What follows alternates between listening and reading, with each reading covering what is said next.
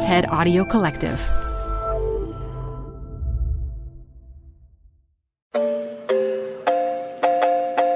Have you ever seen I, Robot?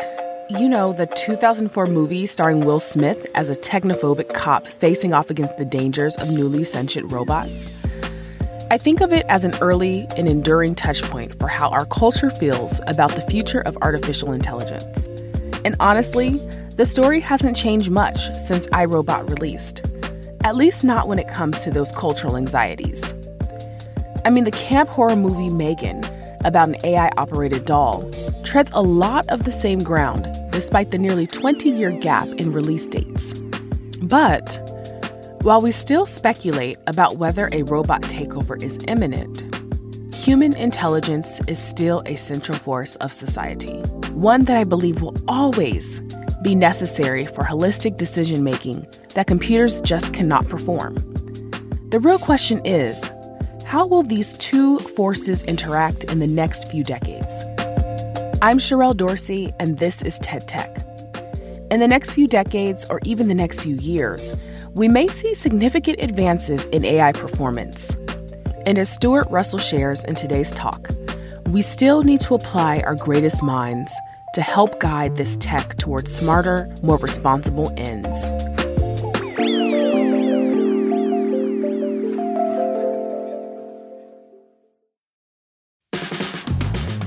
This show is brought to you by Schwab.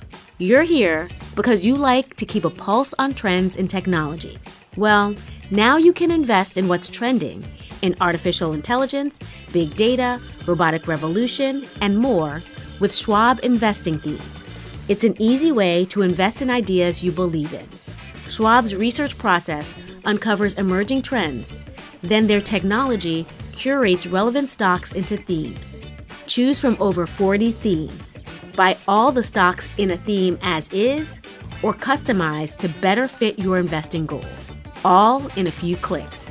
Schwab Investing Themes is not intended to be investment advice or a recommendation of any stock or investment strategy. Learn more at schwab.com/thematic investing. Support for TED Tech comes from Odoo. What is Odoo? Well, Odoo is a lot of things. Odoo is award-winning management software. Odoo is total control of your entire company in one place. Odoo is a suite of fully integrated applications for CRM, accounting, sales, HR, inventory, manufacturing, and everything in between. Basically, Odoo is what your business needs to succeed. So if you're ready to get more done in less time, visit odoo.com/TEDTech. That's ODOO.com/TEDTech. Odoo, business management made simple. This episode is brought to you by Progressive Insurance. What if comparing car insurance rates was as easy as putting on your favorite podcast? With Progressive, it is. Just visit the Progressive website to quote with all the coverages you want.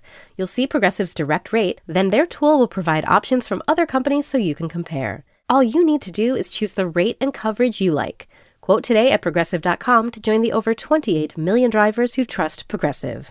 Progressive Casualty Insurance Company and Affiliates. Comparison rates not available in all states or situations. Prices vary based on how you buy. Hey listeners, before we kick off today's episode, I want to give a shout out to one of our favorite podcasts, Masters of Scale. Every week on Masters of Scale, Reid Hoffman, co-founder of LinkedIn, meets with some of the world's most successful entrepreneurs, discussing the strategies that got them to where they are. You'll hear from entrepreneurs like former Burberry CEO Angela Ahrendts, Imagine Entertainment's Ron Howard and Brian Grazer, Airbnb's Brian Chesky, and many other iconic founders. Be sure to search for Masters of Scale wherever you get your podcasts.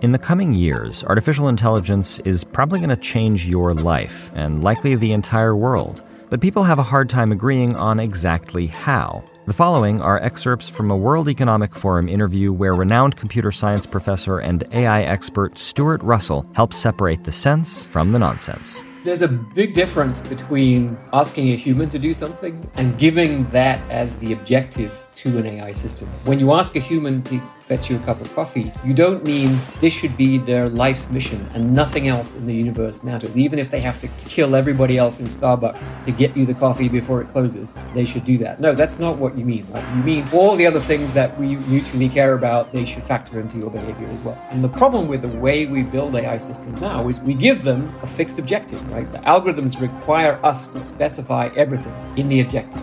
And if you say, can we fix the acidification of the oceans? Yeah, you could have a catalytic reaction that does that extremely efficiently, but, consumes a quarter of the oxygen in the atmosphere, which would apparently cause us to die fairly slowly and unpleasantly over the course of several hours.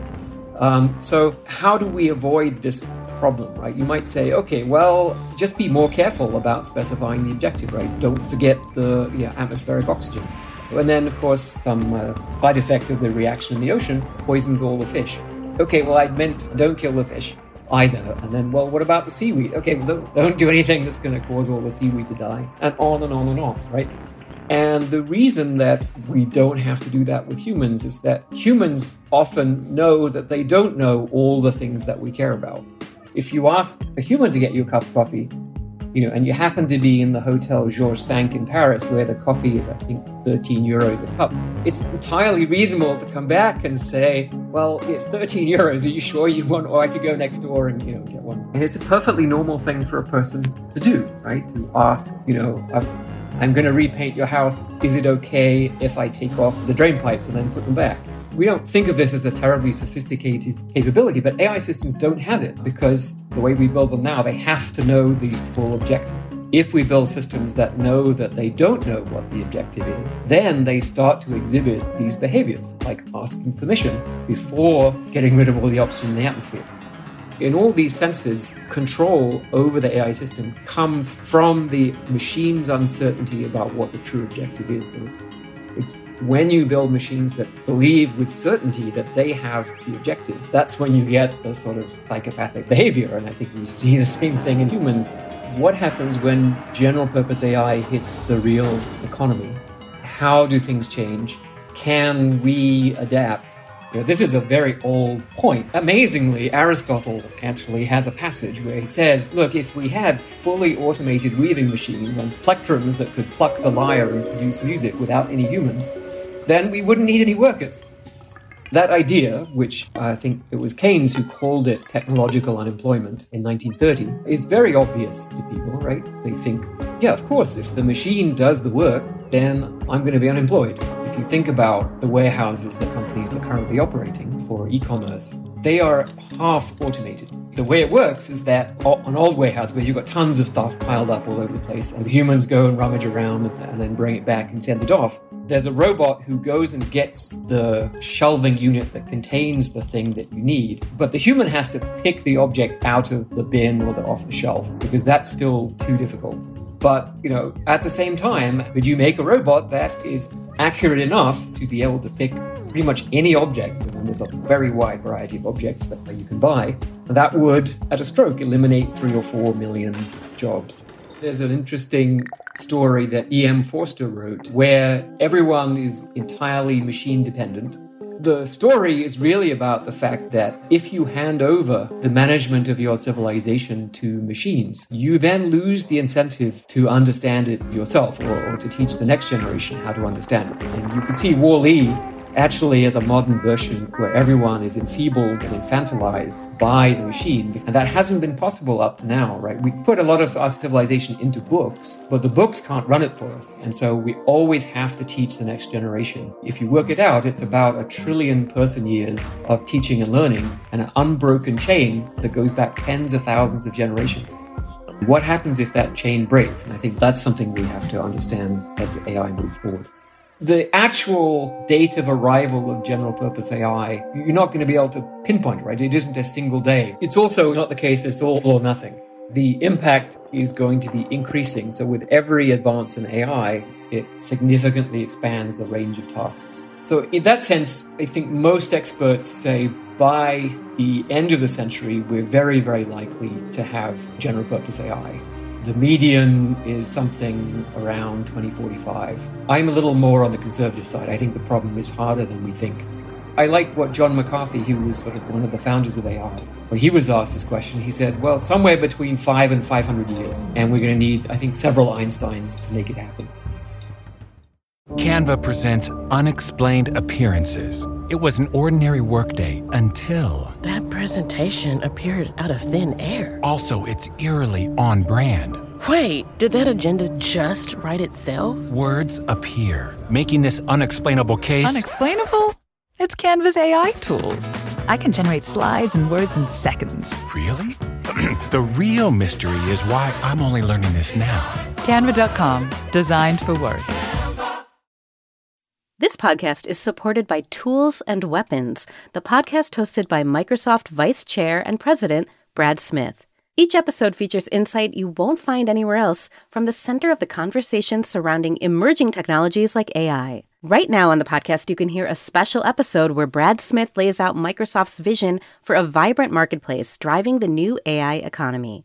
To hear more, follow or subscribe to Tools and Weapons with Brad Smith wherever you get your podcasts. All right, that's our show. Thanks for listening.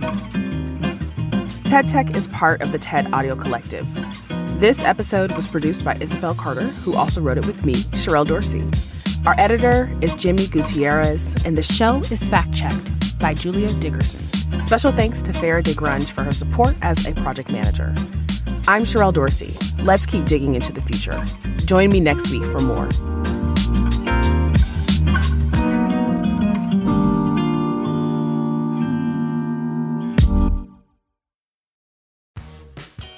You're growing a business, and you can't afford to slow down. If anything, you could probably use a few more hours in the day. That's why the most successful growing businesses are working together in Slack. Slack is where work happens, with all your people, data, and information in one AI-powered place. Start a call instantly in huddles and ditch cumbersome calendar invites. Or build an automation with Workflow Builder to take routine tasks off your plate, no coding required. Grow your business in Slack. Visit slack.com to get started.